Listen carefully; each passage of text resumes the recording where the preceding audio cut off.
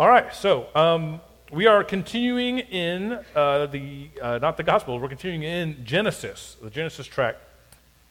And we begin 2 weeks of stories that are not easy this week. So occasionally I will listen to someone else preach or hear someone talk about Christianity or Scripture, and I hear them talk about it in such a way where they lay out kind of what a straightforward and easy story it is, right? And when they present that, even as someone who's now been doing this a very long time and has spent a lot of time studying Scripture and talking about theology and those kind of things, it resonates with me. I want that to be true. It just kind of, it tickles my ear a little bit. I'm always excited to hear it.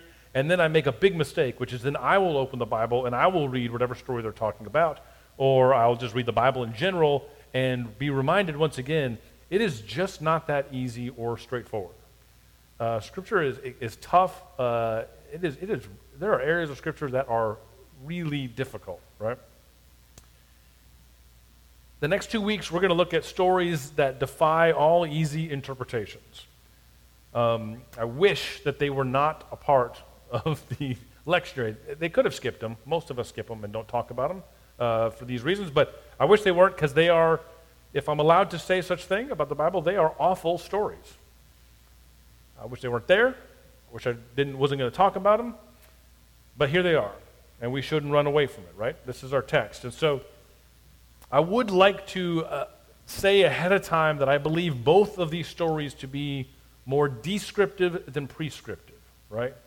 we're not going to talk about these stories and then have you go out and say, now you go out and do what is done here. There are parts of the Bible that are just descriptive, and it's not that we can't learn from them, but just know that it is not giving you a job to go and do.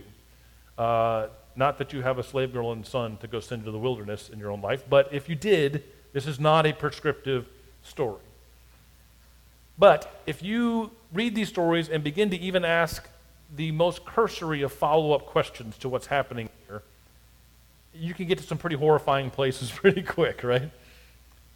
It's less than comfortable. But to be honest, it's one of the things that has kept me interested, and one of the things I like the most about the Bible. When I read the Bible, I find that it provokes as many questions as it does provide answers. In fact, you might argue to me that Scripture is here to help us ask the right questions, not give us all the right answers, right? And there was a time when this messiness really threw me for a loop. It's not the way I was brought up to think about Scripture. It's not the way I was taught Scripture. And it made me question whether there was any value to Scripture whatsoever. But now it's part of what, to me, gives Scripture some authority. It's a testament to its truth, I think. Because generally speaking, life defies easy explanation. Most of us are walking embodiments of that truth. As much as we like stories that are kind of simple and straightforward, we like the good guys fighting the bad guys and the good guys win in the end, that appeals to us on some level, it's just not true very often. It's not the way the world works. It's not that simple. And today's story is a very good example of how hard it is to just have that good guys win kind of narrative that we sometimes like to find in the Bible, or try to find in the Bible. So we are in Genesis chapter 21, verses 8 through 15. You remember that we have talked about the calling of Abraham. We've talked about the promise made to Abraham that he's going to have generations and nations that come from him, how he and his wife are unable to have children, how they are elderly.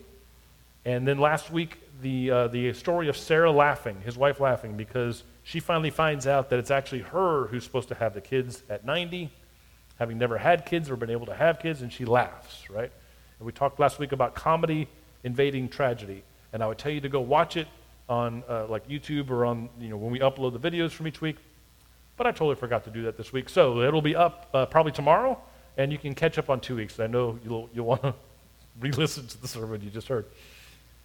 Anyways, we're in Genesis chapter 21, verses 8 through 15. You remember that Sarah had decided when she knew that Abraham was supposed to have all these children, she obviously could not be the one to do it. She was elderly, could not have kids, and so they came up with a plan B. She gave her servant, her slave, to Abraham and said, let's have kids through her. Kind of a forced surrogacy, right? And so Hagar gets pregnant, has Ishmael. And then after that happens, Sarah finds out, no, she's the one who's supposed to be pregnant, so you never needed to do the plan B. Right? That's where we're at in the story. Sarah has now had the baby, Isaac, named Laughter, because of what happened when she found out she was going to be pregnant. And then here's what happens next. The child, that's Isaac, grew and was weaned. That essentially means he made it through the really hard part back in those days, right? A good chance of him surviving at this point. The child grew and was weaned, and Abraham made a great feast on the day that Isaac was weaned. But Sarah saw the son of Hagar, the Egyptian, whom she had borne to Abraham, playing with her son Isaac. So she said to Abraham, "Cast out this slave woman with her son, for the son of this slave woman shall not inherit along with my son Isaac." The matter was very distressing. The matter was very distressing to Abraham on account of his son. But God said to Abraham, "Do not be distressed because of the boy and because of your slave woman. Whatever Sarah says to you, do as she tells you. For it is through Isaac that offspring shall be named for you. As for the son of the slave woman, I will make a nation of him also, because he is of your offspring." So Abraham rose early in the morning and took bread and a skin of water and gave it to Hagar, putting it on her shoulder along with the child, and sent her away. And she departed, wandering about in the wilderness of Beersheba. When the water in the skin was gone, she cast the child under one of the bushes. Then she went and sat down opposite of him a good way off, about the distance of a bow shot. For she said, "Do not let me look on the death of my child." And as she sat opposite him, she lifted up her voice and wept. And God heard the voice of the boy. And the angel of God called to Hagar from heaven and said to her, "What troubles you, Hagar? Do not be afraid, for God has heard the voice of the boy where he is. Come, lift up the boy and hold him fast with your hand, for I will make a great nation of him." Then God opened up her eyes, and she saw a well of water. She went and filled the skin with water and gave the boy a drink. God was with the boy, and he grew up. He lived in the wilderness and became an expert with the bow. He lived in the wilderness of Paran, and his mother got a wife for him from the land of Egypt. For the word of God in Scripture, for the word of God among us, for the word of God within us. Thanks be to God. There is so much about this story I dislike. Chief of which is the awful way that Hagar and Ishmael are treated. For reasons that are not hard to understand, Hagar has historically become a bit of a patron saint, particularly for black women in America. After all, her story sounds too familiar to the African American experience in this country. As a young girl, she is bought from her home, and her agency, her free will, taken away from her, right? She now belongs to a foreign family who will demand of her whatever advances their cause. She is forced to live where they do, travel whenever they want to travel, however dangerous it might be, go wherever they decide she needs to go. She is now without her home, her family, her people, her customs, or anything else that belongs to her. She is not her own. She's defined by servanthood, by slavery. If you've been attending Wednesday nights, she is firmly in quadrant 2. All vulnerability, no authority. Imagine being Hagar. You're in this situation. You were owned by someone else, taken from your own family, no free will. And then the childless octogenarian that you work for and that owns you demands that you marry her elderly husband. You are to serve him. You are to be made available to him. Essentially, you're to help this old foreign man breed, for lack of a better term. It's forced surrogacy. And somehow, when you are forced to be made available to him, this old man that you don't get to say no to actually gets you pregnant. Then you go through that. 9 difficult months. No hospitals, no midwives, none of the things that we have today. Just 9 difficult months of pregnancy while you're out on the road and a dangerous birth in the middle of nowhere with none of your family around. But as awful as all of that was, when it's all said and done, you do have this beautiful baby boy.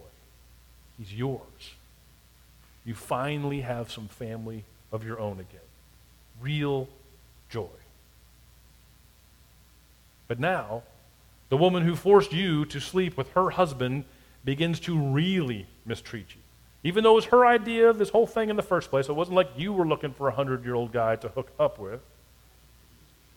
She's angry at you for doing the things she forced you to do. It gets so bad with her that eventually you flee. You take your child and you run with your son into the wilderness. Because being alone in the wilderness with your child feels more safe and less vulnerable than being with your masters.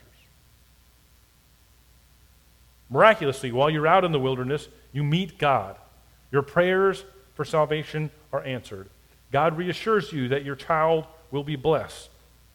This is such a monumental moment that you become the only person in all the Old Testament scriptures who is given the opportunity to name God. And you name God El Roi. El Roi means the God who sees.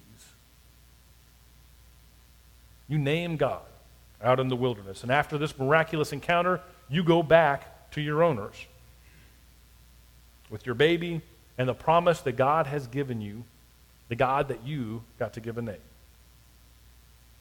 Maybe you even begin to feel like you have a home now that you know that there's a future. You have your son.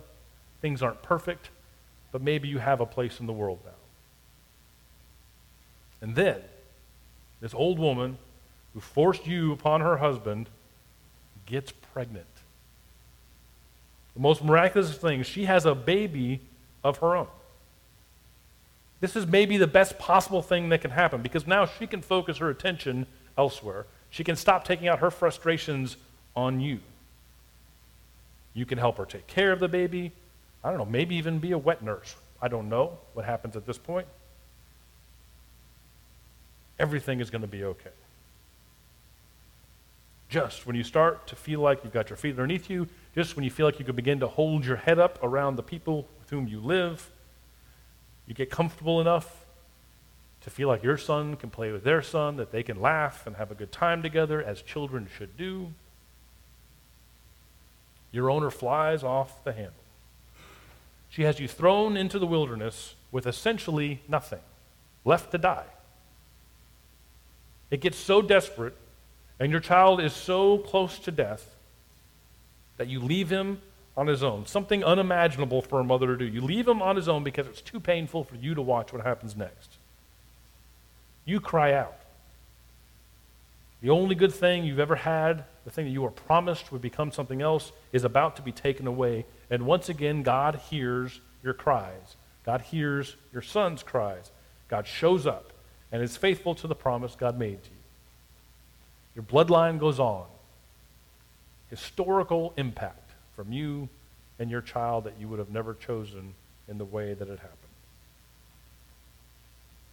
You can understand why she's so beloved by some, can't you? Why she's so heroic to so many. You can think about things from her perspective and also understand why maybe you would have the opinion that Sarah should probably be dragged out of town to pay for her sins. I'm talking about the Sarah in the story here. My Sarah and I are just fine. How awful is Sarah? This sermon could be going a whole different direction if I wasn't talking about a story. Can I get an amen? How awful is Sarah here? I mean, there is zero doubt that you can call her rightfully cruel, inhumane. But let's not forget Sarah's tragic story as well. Sarah's story, as we talked about last week, is no easy one. As a woman entering into the final years of her life, she has a lifetime of disappointment and shame. The world she was born into valued her largely on whether or not she could produce children. By this measure, she has failed spectacularly. And there is no easy way to go through this. She has spent a lifetime watching others effortlessly get what she most wanted and couldn't have. She watched her friends' kids come into being, while she had no children of her own. What exactly was her purpose in this world? As an old woman, her husband is promised by God to have a large family and lineage. So she is now verified by God to have been the actual problem. She's the obstacle for which her husband should not have had to deal. She knows that she can't make this dream happen, so she makes an awful decision. She looks around and decides she must take things into her own hands. And as painful as it might have been to her as a wife for so long, she gives the young, pretty, healthy slave girl to her husband of decades so that he can get what is promised to him, since she can't do it for him. After a lifetime of marriage to the man she was committed to, she watches as this young girl becomes what amounts to a sister wife, for lack of a better term. Of course, because she's young and healthy, and this is how the world works, she's pregnant quickly. So Abraham can still have kids. It hasn't been his problem this whole time. You've been the cursed one. This young servant is, of course, one of those people who somehow looks better pregnant. As her belly grows, she glows. She waddles around, and it feels like her entire existence is rubbing your failures in your face. That which you have ached for, prayed for, wept for your entire life just becomes an effortless reality for the one who is supposed to exist to make your life better. Oh yeah, while you're traveling around and all this is happening, your husband comes upon someone that he fears, so he lies to them and tells them that you are his sister and lets them take you as their wife for a while. That will take some serious marriage counseling. Suddenly later, God shows up and says that you, 90-year-old Sarah, will actually be the one who gives birth to the nations. You laugh, but it actually happens. It's great news. It's a miracle. And as happy as you are, as ecstatic as you are that this is finally a reality for you, you're old and you're tired and you just can't get that slave girl and her baby out of your mind. Honestly, she glowed. You look kind of ridiculous pregnant. You're too old to glow. Too old to get down on the floor and play. You don't get to do the things she does so easily. As you get closer and closer to giving birth to laughter, there is still this daily reminder that you never needed to give that girl to Abraham in the first place. You didn't need a plan B. All the shame, all the disappointment, all the self-hatred that you've wrestled with your entire life is now back because you were too faithless to wait on God to do a miracle that God promised. That pretty little slave girl could have remained just that. Instead, this young, healthy, strong mother parades around you with all the energy and life you couldn't possibly muster anymore. Her son acts like he owns the place, like he's on level playing ground with your son of the promise. One day you see him laughing and playing with your chosen son, and it's just too much. You can't take it anymore. You snap. How can your family become what they are supposed to become as long as she and her son were around, as long as she is flaunting this in front of you? What's going to happen when the older, stronger boy starts viewing your miracle as a competition? What happens when he realizes that technically he is the older son and he should be the rightful heir? No, we can't live into the promise that God has made until we get past this mistake. They have to go. They're gone. They have to be gone. Don't worry. God said it's okay. He'll take care of it. I mean, what a mess, right? Wouldn't this story be better if there was one likable person? Wouldn't this story be better if it was just a little cleaner? If Sarah was a little more virtuous? If our heroes acted like heroes? Wouldn't it be better if Sarah didn't act out of her own insecurity and pain? Wouldn't it be better if hurt people didn't hurt people all the time? Wouldn't the story be more palatable if God did something a little differently? If God used this opportunity to teach everyone about the evils of slavery and end it once and for all? That would have been nice. Or if God had just stopped bad things from happening to Hagar and Ishmael instead of showing up at the last second when they're lying dead, almost dead in the wilderness. That'd have been a good way to do it, right? That'd make it a little nicer. Wouldn't Abraham be a better hero? Wouldn't we love him a little more if he just showed 1 ounce of a single bone in his back during this entire thing? If he protected his oldest son and just instead of just saying God will take care of him? If he would just argue about something, anything, if he'd argue for anything just once, that would all make this story a little cleaner and nicer. I could do a much better job writing this than these people did living it. A cleaned up version of this story would be preferable, right? Maybe a sitcom version, where even the most difficult of situations is wrapped up in a nice little bow in 22 minutes, including commercials. It would all be a whole lot less messy, and it would definitely be a lot easier to preach. I think it would. But it also wouldn't ring true. Because the truth is, as much as we love the sitcoms that wrap up quickly, human stories are messy stories. The good guys and the bad guys are often very hard to tell apart. The heroes often turn out to not be who we thought. The reasons why we act the way we do are often mysterious and messy. We are a mess. But remember, in the story that is going through Genesis that we are looking at over these few weeks, remember the question at stake here is not whether or not our stories are neat and are clean, whether or not we are heroes who float a foot above the ground and are inspirational for all the right reasons. The question at stake is whether God is faithful in the midst of our terrible messes.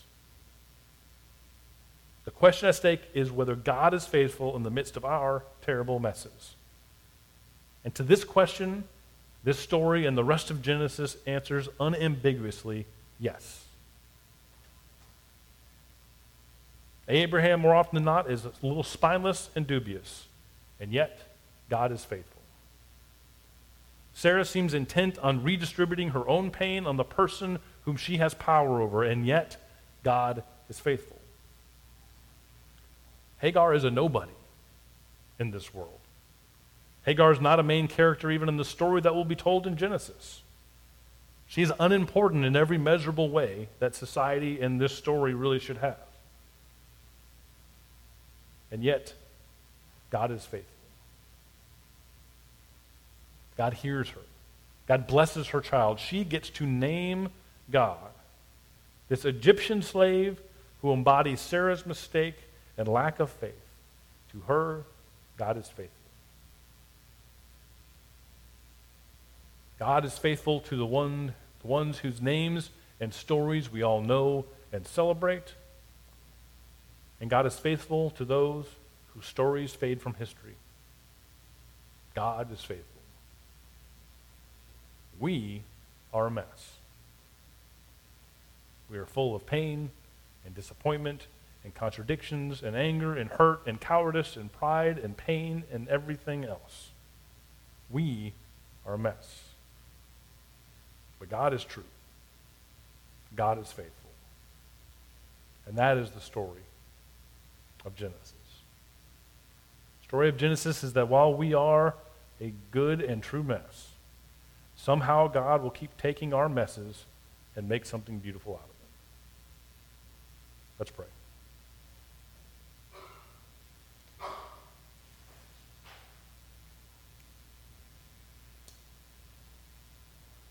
God, we confess. Not that there is any doubt, but we confess that we are messy. That not a single one of us in this room has all the answers, that none of us are heroic in all the ways we wish we were. That none of our stories are a straight line, and that we have as many questions as we do answers.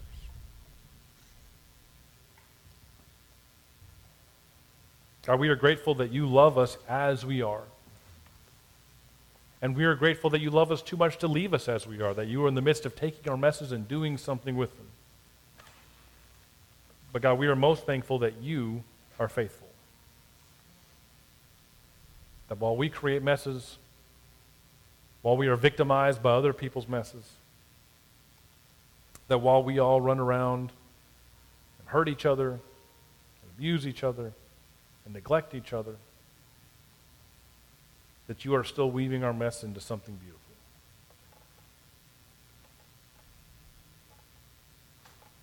God, we are grateful that you are faithful. Even at our darkest moments, may we not forget it. But we do love you, and we ask all these things in your name. Amen.